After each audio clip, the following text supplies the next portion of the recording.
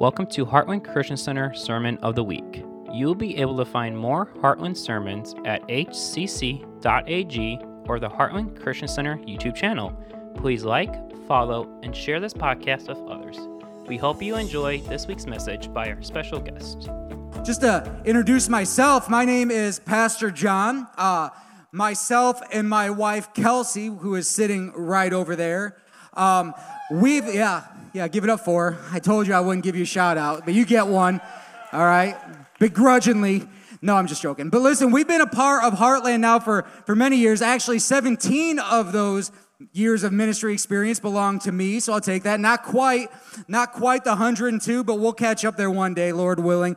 We'll get there. But we've served here now at Heartland for over 17 years now for myself and about 11 now for Kelsey or more in our kids and our family, our student ministry, through the lines, through H4K, through our kids ministry. We do our Elevate program at our local school. So that's been it's been a big heart of mine and ours. And I'll tell you, I don't take it lightly that we're here, a part of a church that cares so much for the community, regardless of age. Our church, give it up for what God's doing through Heartland right now, because God's doing big and incredible things, and it's exciting to be a part of it. So again, welcome, whether you're here at Valpo, we're here at North Judson, Wanatah, Hebron, Westville, MPH. God's doing big things, and I wanted to, last week, Pastor Phil was in a message. The question that he asked last week, and again, it struck a chord with me. It does.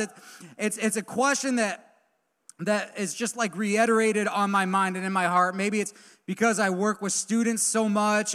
Maybe it's because I have the opportunity to coach at one of our local schools, or because we go into our Elevate program, which is middle school and high school at over 7 schools right now. It's the concept of what is your name. Pastor talked about that, and he taught out of Luke chapter 14, where Jesus had an interaction with a man, and that was the question that he asked, and it was, what is your name? And again, when that question is brought up and a name was uttered, I'm going to tell you, there were people around that had impressions of that name after it was said, right? And I think that we can maybe relate to that a little bit. So I'm going to ask a question right now, and there'll be another question, so you can find a spot on your notes and just jot it down. What is your name? Right? So that's one question I want to ask you. What is your name? So write that down. Think about that name, because again, as we write it down, there's many layers to that when we ask it. And maybe there's several different avenues of thought that come to it, because I want us to now ask, what is behind that name that you wrote down? What is behind it? And I guess like what I'm asking is, what's the history of that name? When others hear that name, what do they hear? Right? Again, when Jesus asked that question, what is your name? And then you heard the name, there were people around there, they had memories come up. There was a history behind that name. There were experiences behind that name. So when others hear your name, what is that? What is that history? What is that concept? When others hear, what do they hear? What do you think other people's experiences, their memories, or their recollections are when they hear your name said?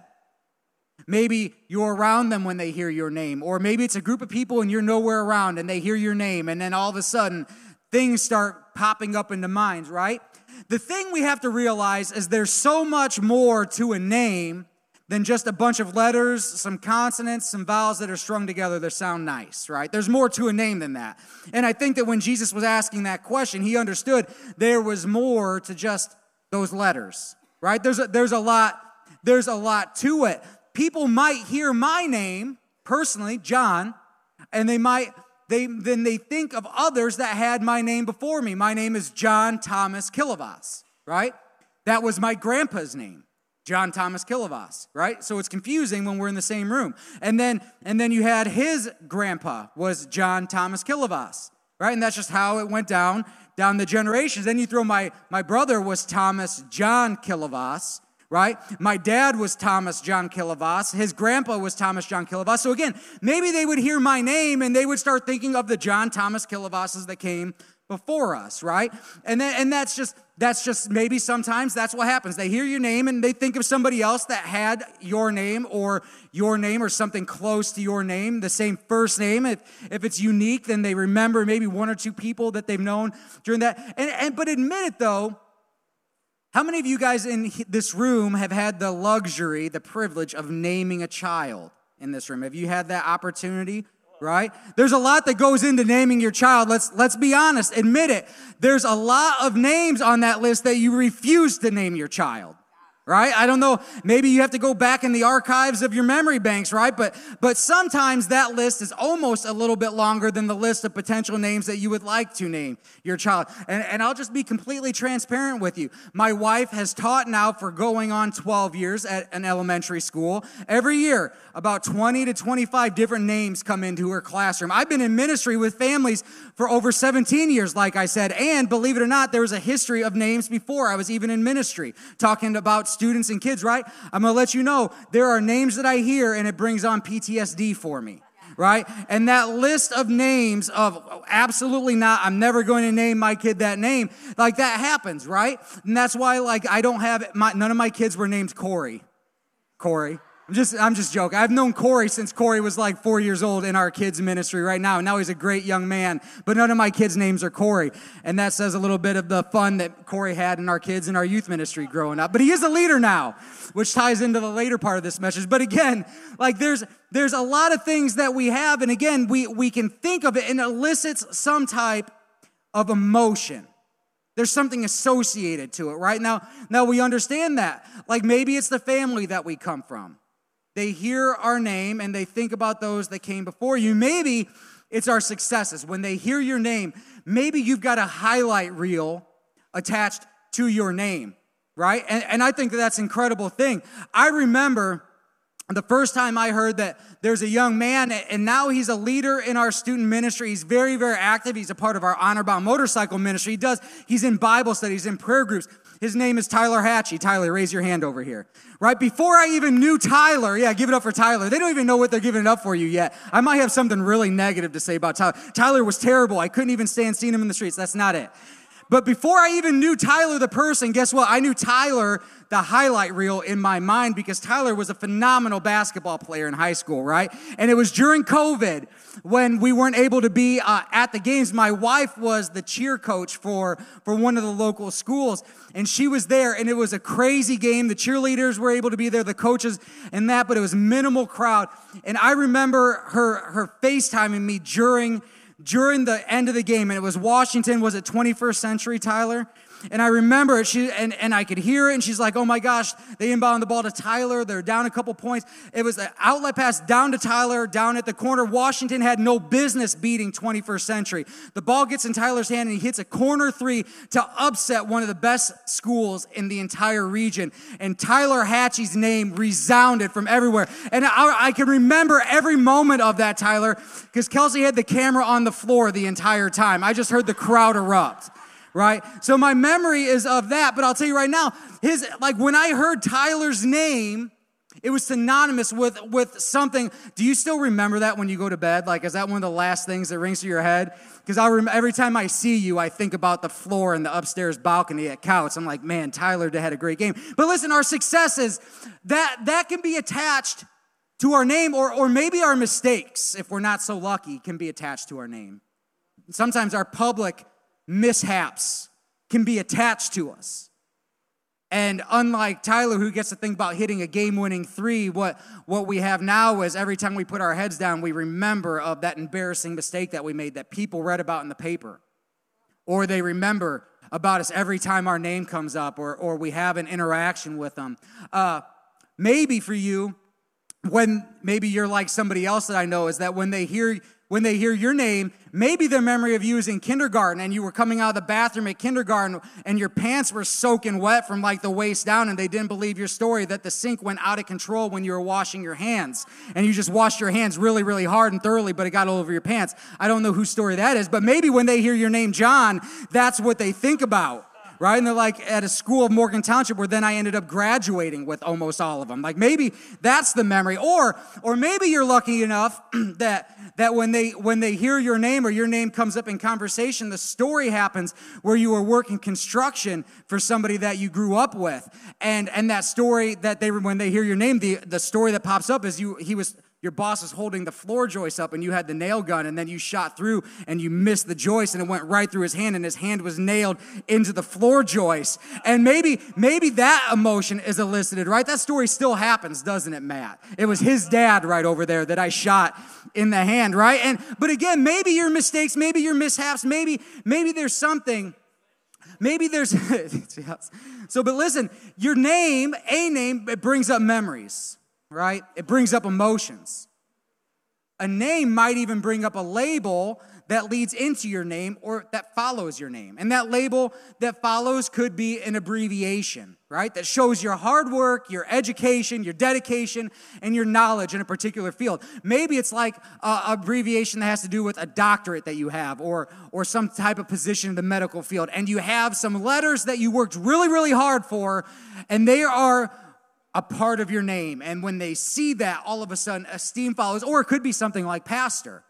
Or it could be a name like supervisor over something in an occupation. And when you get that label that you've worked hard for, now you can hold that mantle over. And you know the effort that you put into. Or you're a manager over some type of project or something in an organization. Or maybe it's owner.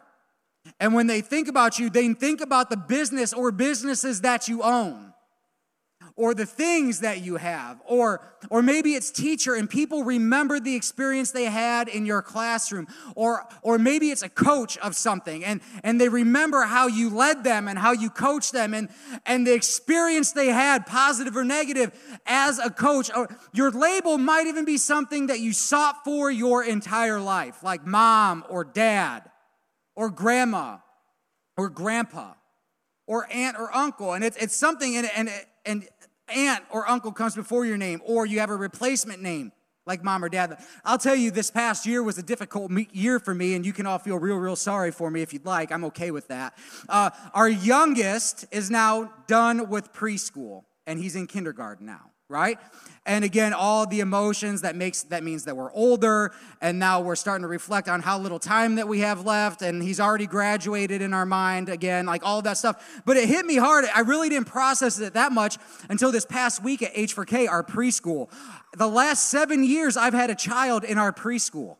And for the last 7 years now, my name has changed, but I was always, at first it was, oh, hey, look, there's Lenny's dad.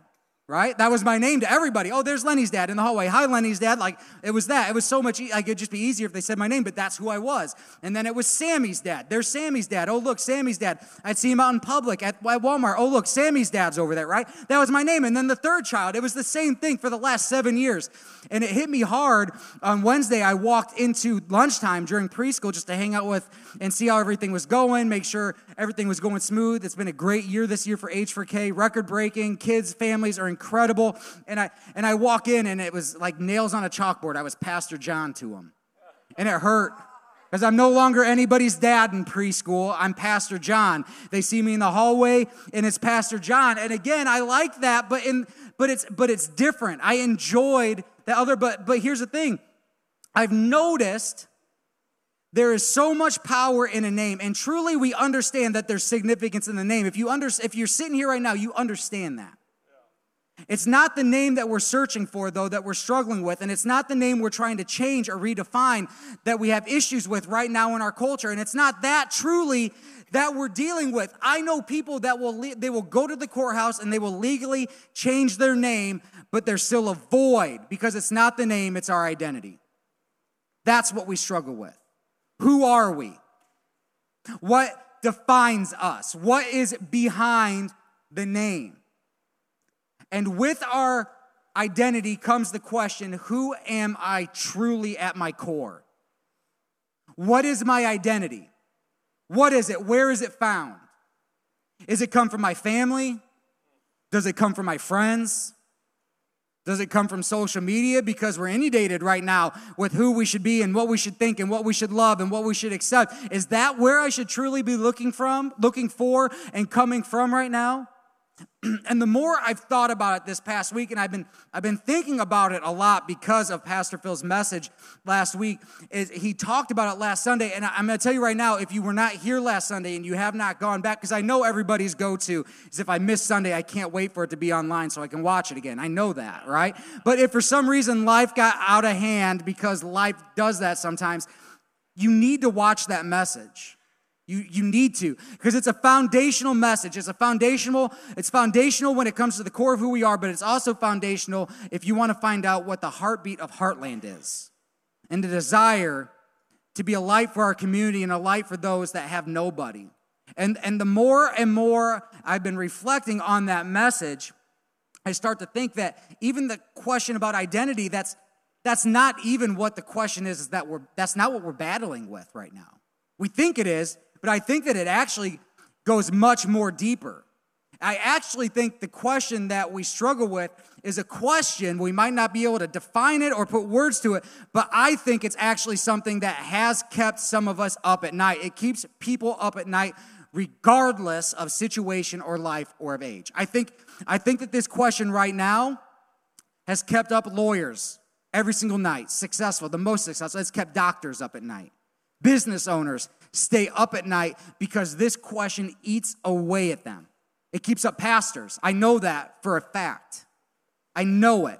There's not one that I've talked to that hasn't considered and thought and banged their head against the wall with it. It keeps up teachers. It keeps up administration of the schools that you send your kids to. I know it. It keeps moms awake and it keeps dads awake. It even keeps up students. Whether they're in kindergarten or they're seniors getting ready to go to high school. It keeps up young adults that are getting ready to move into their profession. It keeps up young husbands and young wives or seasoned relationships. It keeps them up at night as well. It keeps up the families of children that have disabilities and special needs. It keeps them up at night. And get this, believe it or not, it even keeps up the children that have special needs. This is not a bias. It's not something that only one person, and it's not about what is my identity. The question that keeps us up at night, what is my worth? What is my value? Because if we don't know our worth, then we struggle to find everything else that we've talked about, including our identity.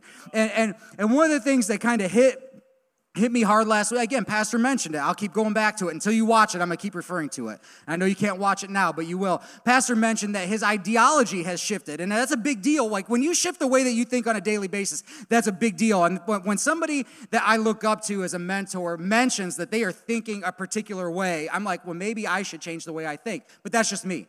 And he mentioned that he's been living his life focused more on what his obituary will say than what his resume says. And that hit me. I was like, and I started thinking about it. And I've said it again. I've said it before when I've done funerals. My prayer is that one day when I go, because guess what? I will.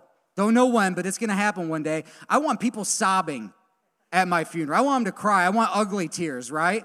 I want people, and I'm okay. I want people to look at my casket and say, you know what? He's looked better, and it makes them cry harder, right? Be honest at my funeral. Be like, yeah, they did okay, right? I want that to happen. Right? I want people, though, also to remember the impact that maybe I had on their life. I could care less about my achievements that are in the newspaper. I want to know that people valued me as a person in their life. Right? That's part of what I want to know. I want that to be a legacy. Tim McGraw says it really good, too. Maybe you've heard it. He says that he wants his funeral to be standing room only. All right, so maybe you can relate to country music, all right? But listen, we live in a society today where value is placed on everything. We do it all the time. And we ask ourselves, what is that particular thing worth? What is that person worth? What is this avenue? What is it worth? And we place a certain level of emphasis on something's worth. If something is worthless, how much time do we spend on it? Nothing or not much. We don't. It's not worth our time to focus on something that is worthless in our mindset, right? And that's what it comes down to. And there's a significant moment in the New Testament that has this theme that centers around it, and actually it centers around two different individuals that I'm going to refer to. And again, it's found in Matthew 3:13 through 17. And it says right here, Then Jesus went from Galilee to the Jordan River to be baptized by John. John, the cousin of Jesus, who was sent by God to pave the way. He was significant, right? Read the New Testament. You can read it and you can know that God had a significant plan for John the Baptist, right? That's a name that maybe some of us heard. This was a significant thing. But John tried to talk Jesus out of it. He's battling with his worth, right? He says, I am the one who needs to be baptized by you. He says, who am I? I don't fit into this equation according to John. He sees who he is stacked up to who he knows to be the Savior of the world. He says, there is no place for me to be doing this right now. But Jesus said to him, it should be done like this, for we must carry out all that God requires. So with the coaxing of Jesus, John agreed to baptize him. And then after this moment, after his baptism, as Jesus came up out of the water, the heavens were opened, and he saw the Spirit of God descending like a dove and settling on top of him. And a voice from heaven boomed and said, this is my dearly loved Son, who brings me great joy. His worth was laid out for all who heard that moment. It was felt, not just understood. His worth from the mouth of God was placed on Jesus right there. God didn't just show us who Jesus was in general. God showed us who Jesus was to him. God showed us that he loved Jesus before Jesus did anything. And here's what's going on right now in this room and for the lives that you represent in this room. It's not just the battle that we fight, because we're in the middle of a battle. This is the battle that your children fight. And I don't care if they're in the nursery right now, or if they're in the preschool, or if they're in the elementary, or if they're going to be at our student ministry tonight. Doors open at 5:30, end at 7:30. Shameless plug. Royal Rangers, Missionettes, you want to bring them? It's a great time. You bring them. But they're fighting this battle that I'm about ready to talk about. The people that you are going to go to work and you're going to see face to face, they're fighting this battle even though they don't want to give notice or credence to it. It's a battle if you're in the classroom or you coach or you teach, your athletes and your students, they battle this. Grandchildren, I'm telling you right now, it is a war that we are fighting, and we're fighting a war for our identity and for our worth. We are fighting a war for our kids and for our families right now. Because listen, if you're not fighting, then you're losing a battle that is going on. It's happening. And there's an adversary that wants nothing more than for you to feel worthless. And then they're going to grab a hold of you, and you're going to feel worthless. And then your kids, your nieces, your nephews, your siblings, they're going to feel like they have no worth and they have no value, and it's a victory for the other side. We're fighting a battle for this right now, and I don't care what age you are or who you represent, it's going on. We're fighting a war to realize who we were created to be. What is my impact? Because we have it. We've been given a purpose and we've given a plan, and I don't know where it is, but what is it? What is it that I'm fighting for? And here are some questions before we even figure that out that we need to consider when it comes to worth. Number one, what is worth? In the truest sense, what is worth? The definition of it in Webster's dictionary is this. It says, good or important enough to justify. Some of us, we don't believe that we're good or important, but we have worth. Good or important enough to justify. Excellence of character or quality commanding esteem. Usefulness or importance to the world, to a person, or to a purpose. There is so much worth in this room, we need to realize it. We need to realize the worth and the value that is in us, in you personally. There's not a single person in this room that has no value. And I don't care what you've heard, what you've been taught, what's going on. So what is worth? We start going through life not knowing truly what our worth and what our value is. We begin to let other people and what their idea of worth and what their idea of our worth and our value start to weigh heavily in our lives, and we let that happen young in age. Sometimes that happens at school early on. You can remember maybe what people said about you. You can remember maybe what teachers said about you.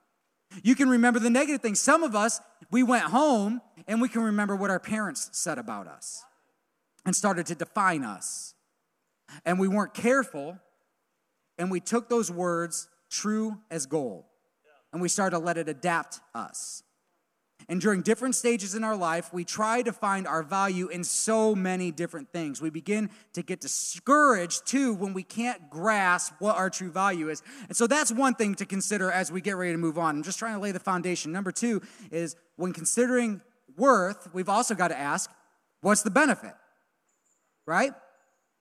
We got to know what's the benefit of something. If it's worth something, there's a benefit to it, or else it would be worthless, right? So and we often want to know something's worth to find out what the benefit to us is. I grew up, again, trying to do the math right now, mid-90s, early 2000s. This was significant to me. I was a huge collector of baseball and basketball cards. I loved it. I lived for it. Wasted so much money on it. It was devastating to me. And I know that might seem extreme. It might be extreme. I might be over-exaggerating. But it was almost life-endingly devastating to me when I found out that our baseball and basketball cards that I collected completely worthless because they lied to us.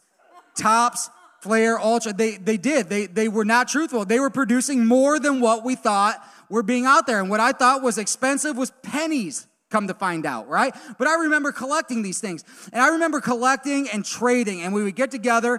And it's one of the highlights of my life, right? And I see my kids do it with Pokemon cards, and I don't understand it, and it drives me crazy. But they do it, right?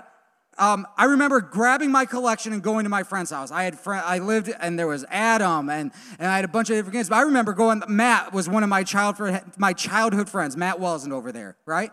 Childhood friends. He lived about a mile away down train tracks that were abandoned. I remember carrying my cards all the way that mile, and we would just sit there and look at our cards. And everybody, we would get there and be like, oh, hey, I got this Jordan. I got this Rodman. Everybody had their favorite. One of them, I remember, Kobe Bryant was the GOAT to them, right? They were all wrong because it was only Jordan. But then we had some Shaq cards and Hakeem Olajuwon, and Scottie Pippen. And we would get there, and there were some that we were willing to come off when we trade. There were some, don't you ever touch that card. Don't even look at it cross. It's the most important card in the entire world. And I remember going through that, right? And I remember that we had our favorites, but the value was placed not so much on how important we were, but the true value of those cards is what somebody was willing to give for it, right? It might have been valuable to me in that moment, but others would look at that card and say, I don't want that Dennis Rodman card. He's a joke, right? And again, we would place a value and a significance on something because how we felt, and we would constantly do that in things in our lives. And this is so important. This is so needed to me. And others would look at it and they just don't understand it. And there's no value because it was of no benefit to them, right? And we want to brag about these valuable things that we spend so much trying to find. We want to know that we have things that are of value. And then yet, when others look at it, it seems so insignificant to them. I'm battling this right now. Navigating would probably be the better term. When it comes to my brother and my sister and I, we're going through the estate and the property of my dad right now, who just passed away, right? My dad found value in a lot of things that were very, very important to him, right? I opened up, and again, we would open up his door, and we started looking at his house. And I'm going to tell you the truth, I got overwhelmed with the junk that we'd have to navigate, right? It was significant to him. Right? And so that we start looking at it, and he was big into fishing and hunting and taxidermy and all of this stuff and wood carvings. And Thomas would say, well, hey, you know how much he spent on this? And I'd be like, he's crazy. That's firewood. Right? And again, and we do that and we navigate it, and then we start to figure out, okay, where can we find somebody that sees the benefit of this? That's what we do. And this is the point where I slipped in a slide because I know I have more time, second service. I want to show images of this, and you guys can let me know how much you're willing to pay, and then we'll meet after service if you'd like. I don't know how else to get this done. But listen, but truthfully, isn't that true? There's some things in our life that we place a value to that others look at and they see no value, they see no benefit, they see no worth, they see complete insignificance. And the reason this is important, and I wanted to hit it, is because most importantly, when considering this, we want to know more than anything, are we something of value personally? Is there a benefit to us being around? And stats are rising of people that are tragically lost daily because their last moments are spent thinking there's no benefit to me being in other people's lives. And it's devastating. What is the benefit of me? What is my personal benefit when I walk to work, when I go to school, when I step home after work in my house? What's my value? What's my worth? What is my benefit? What is the benefit? I sit back and I think, what is the benefit? What is our benefit here as a church? I thank God daily that we're at a church, Heartland, here at Valpo and at Wanata, and at North Judson, and at Hebron, and in Westville, and at NPH, and our iCampus, and the other areas that we know God wants to impact. It is one of the greatest honors that I get to sit back and we get to get intense about what does God want us to do so Heartland and God can be a benefit in our communities. Not how can we get our name known, but how can God move? And I love being a part of thinking and sitting back and what is going to be the benefit? What is God going to do through our Sunshine Center and families that wake up every single day and they feel like they have no value and they're of no benefit to anybody in their life, but God wants to show them their worth and their value. I'm going to tell you right now, it's so crucial. Are we a benefit to somebody in their life? Are we a benefit to our family? Or are we a benefit to our team? We think about this. Are we a benefit in our band or in our choir? Are we a benefit to our job or are we just tolerated when we walk in? Right? Are we a benefit in our community on an individual basis? And are we serving our community collectively through our churches, through our communities in all of our areas? What is our benefit? Because truth be told, we want people to brag about us at a personal level, don't we? We want when people say our names in a group and we're not there. I would so much rather people have nice things to say about me than look around and make sure I'm not present so they can say what they really think. Right? That's, like, again, we want to be valuable to people. We want to have a benefit in people's life. It's so important. We want to hear people talk about our benefit. So what is worth? What's the underlying benefit? And thirdly, what determines it? Because this is the stuff that we struggle with. Our problem is that we don't know our own worth, and we try to look in so many areas. We try to look at our environment, the things that we're around on a daily basis, occupationally, whether it's a factory, a mill, a school, an office building, a church. What is our environment? We look at our friends. Does it come from our friends? Does our value, our worth, does it come from our family and the generations that came before us and the ones that are growing up under us? We look at the things that we can buy, right? The things that we have. We look at all of this and we're trying to figure out, is this where our worth comes? We compare others around us, right? Sometimes we look and try to navigate our worth to find out, are we better than this person over here that's doing something similar to me?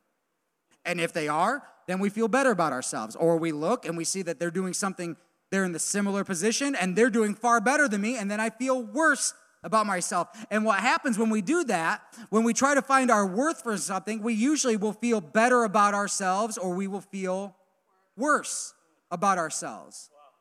But the truth is, our worth doesn't come from any of that. Right? Now, it partially can have an effect on some of it, but that's not where it originates from. That's not the birth of our worth. It cannot determine our value and determine our worth. Look back at the scripture real quick that we just read. There's no doubt in my mind that Jesus knew before that moment that God spoke and the dove came and the presence of God like a dove on his head and you heard the booming voice of God, that Jesus himself knew his worth internally, but others knew there was value to Jesus. It said that Jesus was a skilled carpenter. That's his reputation. Skilled probably in ability, but then skilled probably in character, definitely in character. My guess is the Savior of the world, before he started doing ministry, probably took pride in his carpentry. And he probably did everything with excellence. So people viewed him as having worth in that, but his worth was different when they found out who it came from. Perspectives started to change, right? So we have all of that. Now let's look at our worth. Right, let's grab into it as we get ready to land this a little bit. Our worth, number one, misunderstood. So I asked you, what is your name? And maybe you wrote it down, maybe you didn't, maybe you locked it in your brain because you're really good at that. I'm not. The second question, what is your worth? Like, right? Ask that. That's a question that comes up in different stages of our life. What is your worth? People ask, what's your net worth? What's worth? How valuable are you, right? And we look at that. And we look at it by a bunch of different things. Like, we'll start thinking process, like, what's my wage, right? Not my age. What is my wage? How much do I make? You start thinking about your different accounts, bank account, savings account. You might think about your investments that you have, assets. What things do I own, right? Or maybe you start thinking, well, I'm going to look at my education because I graduated high school, then I got my bachelor's, and I've got a couple masters. I'm working on my doctorate, or I went to med school, I went to law, and you have all this, and all of a sudden your worth is coming with your education, or maybe your achievements, right? Or maybe your mind can go, well, let me think about my house and look at the equity I have on my house. And you'll start doing the debt to income rate, like equation in your head, right? You start thinking about the car that you drive, or the cars that you drive, or the toys that you have, the motorcycles, the four-wheelers, the fun stuff that you see your kids have. You might start thinking about the travel ball that we're involved in, and the fact we can go do X, Y, Z, and it's not a hassle, or it's not a burden on my family to provide this for my kids. And this is what it is. This is what it's about. And we start thinking about that, and our worth is starting. We start to think that it's like that. Maybe it's our friends and the quality, not just the quantity. And we've got good friends. We've got a good network, and this is great. It's like we talked about before. We focus so much on the value of what other people place on it. Like, for example, I'm going to just say a couple things, and some of you are going to know it right away. Like, what does PlayStation 5 cost, right? Anywhere from $500 to $800, right? That is something people are willing to pay right now. I know they're willing to pay for it because you can barely find one in the store. They go like crazy, right? Or a new car right now, right? A new car anywhere from $50,000 to $100,000 new, right? That's the reality we live in. So, or how about a new house, right? Especially the last few years, hundreds of thousands of dollars, going into digits, zeros that I'll never even be able to fathom. So I'll just stick with like a few $100,000. That's houses, right? Or how about this? We were just having a conversation with our friends. They breed golden retrievers, and that's something that we've got an issue personally, so pray for us about this. It's really my wife's. I've assumed it, right? It's her problem that now I have to live with. They breed golden retrievers, and she goes, how much would a new golden retriever puppy cost? Right? I'm thinking, oh, here we go. And he goes, $1,500. Like, nope. We're going to go to the shelter. We'll figure it out. We'll get on a waiting list, right? But here's the thing. All of that stuff, like, we know it. We price that stuff out. But I'm going to tell you right now, that's not its value. That's its cost. That's what people at certain points are willing to pay for it. People are willing to pay $1,500 for a golden retriever puppy, but they probably wouldn't give me $25 for my 11-year-old golden retriever that sheds all over my couch. Right? We know that. People are willing to pay that for a brand new, mint home construction, but they walk into a house, the roof is falling apart, windows are broken, the carpet smells like dog and pet, and furniture all tattered up, and there's smoke in the walls, and they're not willing to pay that at that moment. Air conditioning needs to replace. Understand that. That's the cost. It's not the value. We got to look. We look so much at what things cost, but we forget to look deeper and see the true value and the real meaning of what these things have. And we hear about the benefit of certain things, and we place value on a misunderstood concept of what worth is. And what this does is it causes us to lose track of what's important to us. And we try to find worth and value in things that in 5 years will be almost worthless, nothing, right? Or in 5 years, we won't even be on this earth to enjoy them. And we've started focusing so much of our attention on things that truly have no eternal impact. And so we do this, and we let the gratification of these things replace the important things that God has given us. And second thing, when understanding and starting to consider all this, we got to remember that our worth is not determined by people. It's so dangerous to find our worth in what people say about us. I mentioned it because that'll either give us an inflated self-worth or a deflated self-worth if we listen to others. When we start listening to people around us, we'll start believing what they say, unfortunately. When we grow up and we're told you're going to end up just like your dad, we start believing that at a certain age. You're going to end up just like your family. Your family doesn't go to college. College isn't for you. Get in a trade. And we start believing it. Before we've even been in middle school or high school, we start believing it. You're going to be an alcoholic just like your family. And so you start hearing that stuff, and you start thinking to yourself, well, what's the point of even trying? Because I've already had this attached to me.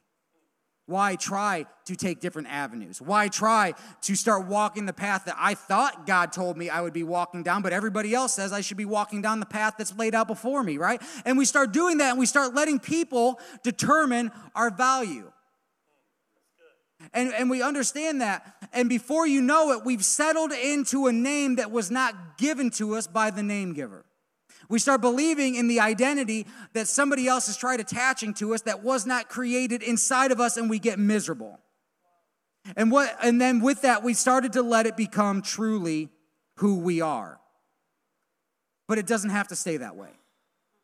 Because if we'll allow him to, God, as we ask him to transform our lives, which a lot of us have done in this room, but we still struggle, when we ask him to do that, he will also, and we ask him to transform our situations, he will also start transforming our name, our identity. He'll start instilling in us our true worth that was with us from the very, very beginning that we got away from. If we'll allow him to. If we come to him about that. If we go to him and humbly say, God, I've placed so much emphasis on things, but yet I still have no idea who I am.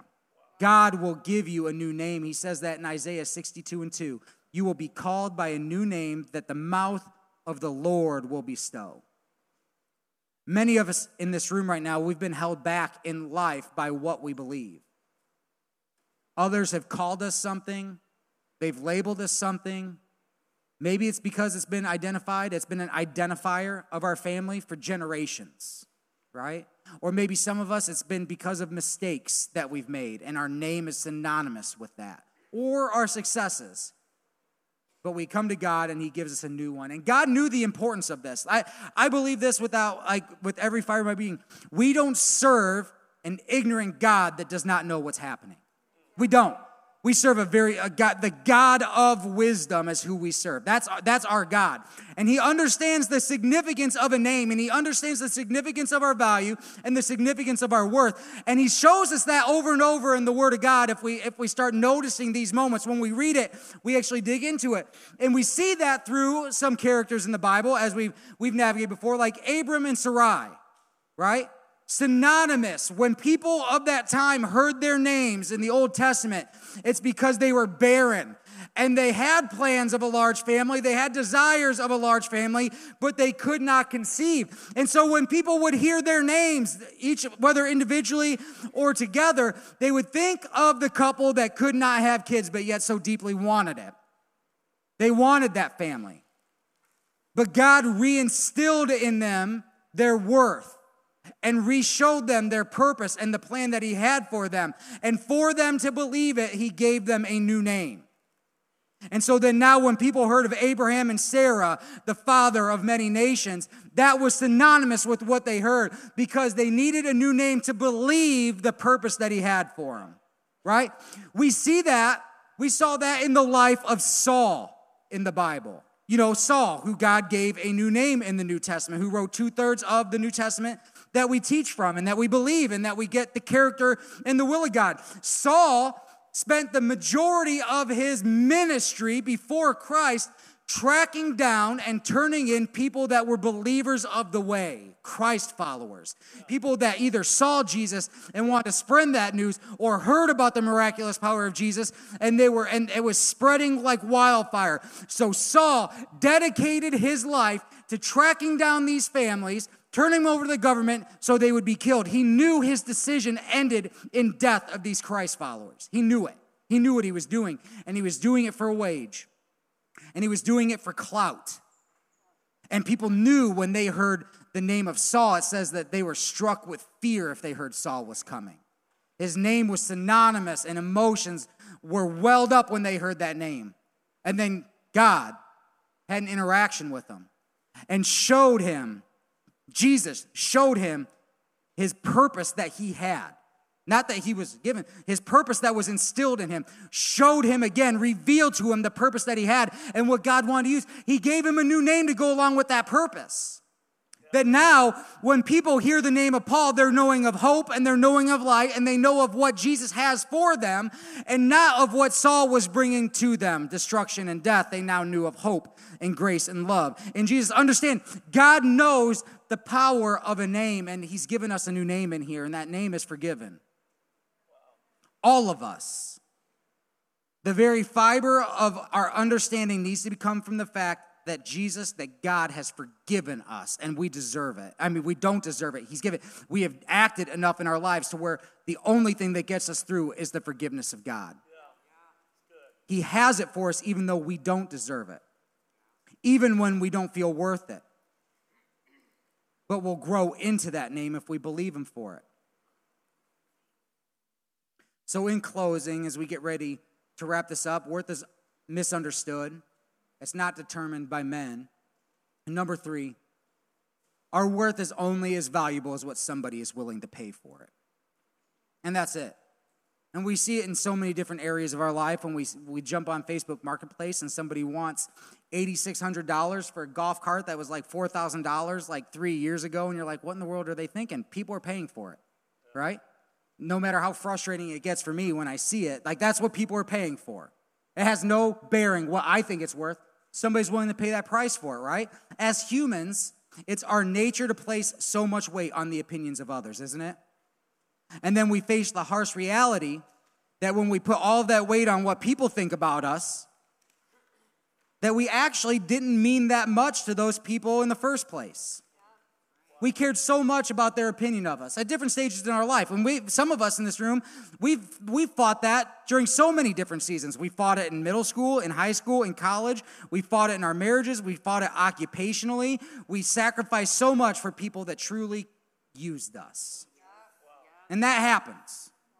And we place all of our bearing on that. And after every breakup and every breakdown and every rock bottom, get this, God still remained.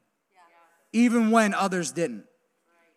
And to top it all off, when it seems like others won't even spend a second of their time with you when you need it the most, when it feels like you need comfort and you need a hand, and you sit there waiting because people haven't seen you like they usually do. You've been absent, and you're just there waiting for somebody to reach out to you. Please notice I've been missing.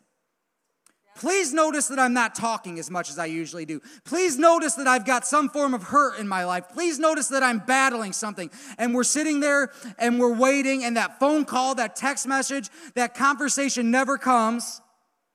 God isn't only still there, but was there for you while you battled it.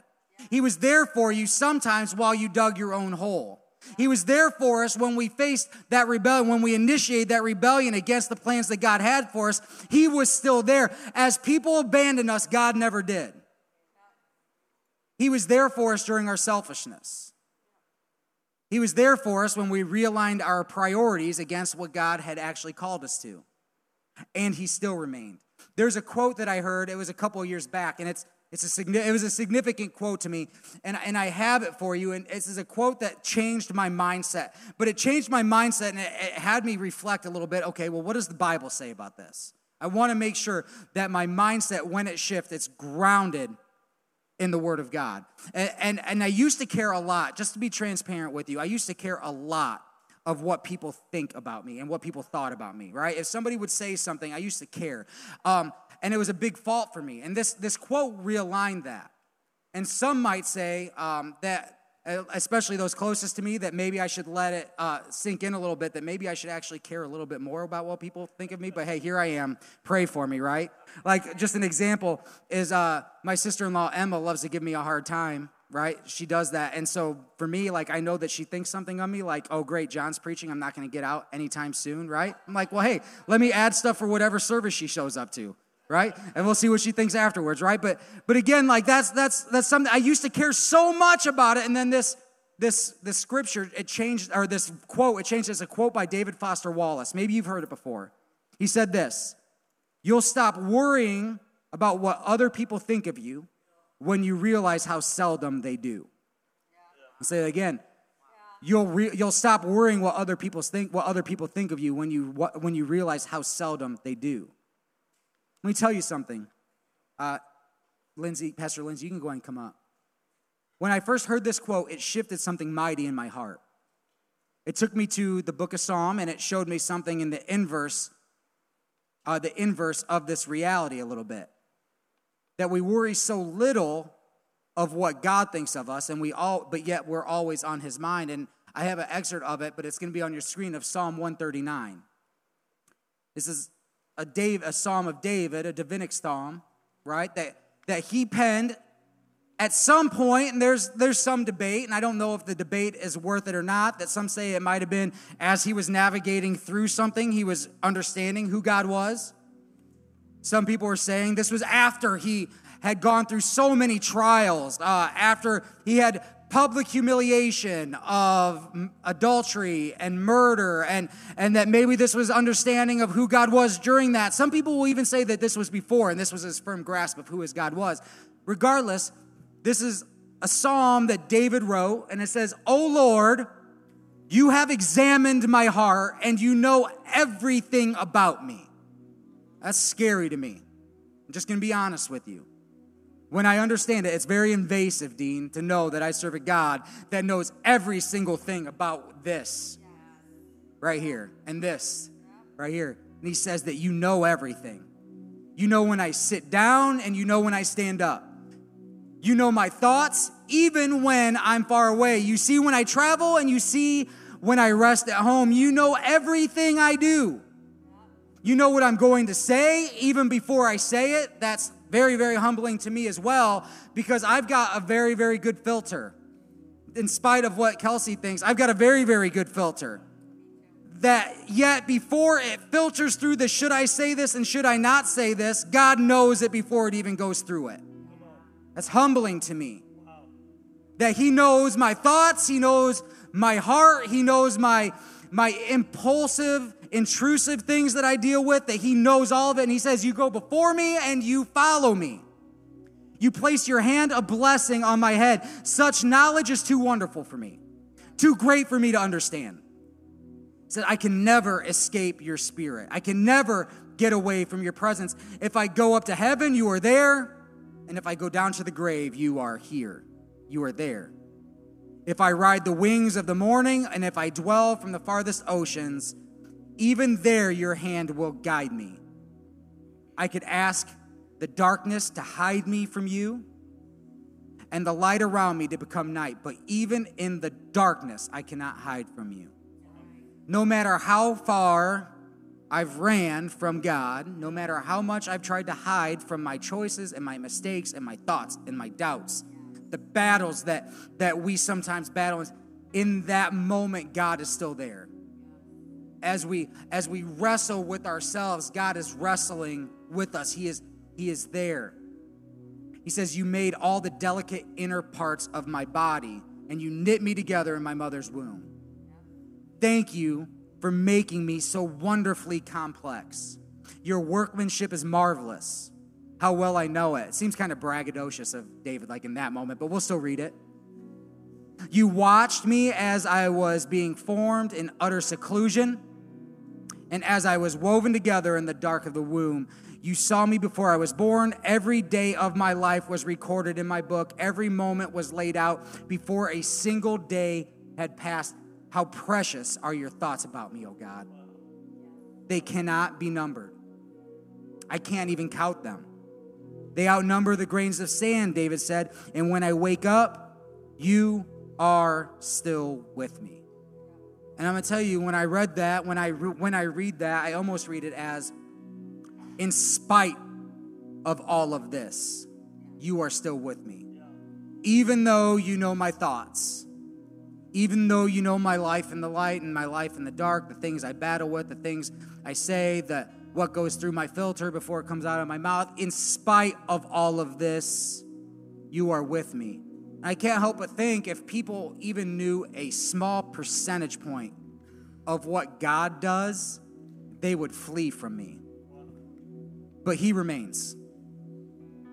He's with us. And for some of us in this room, we have felt so worthless, whether it be because of what people have said or what we've done, the life that we've been raised in, the situations that we've had. Some of them were in our control and some of them completely out of our control, that God has placed a value. There is worth inside of you.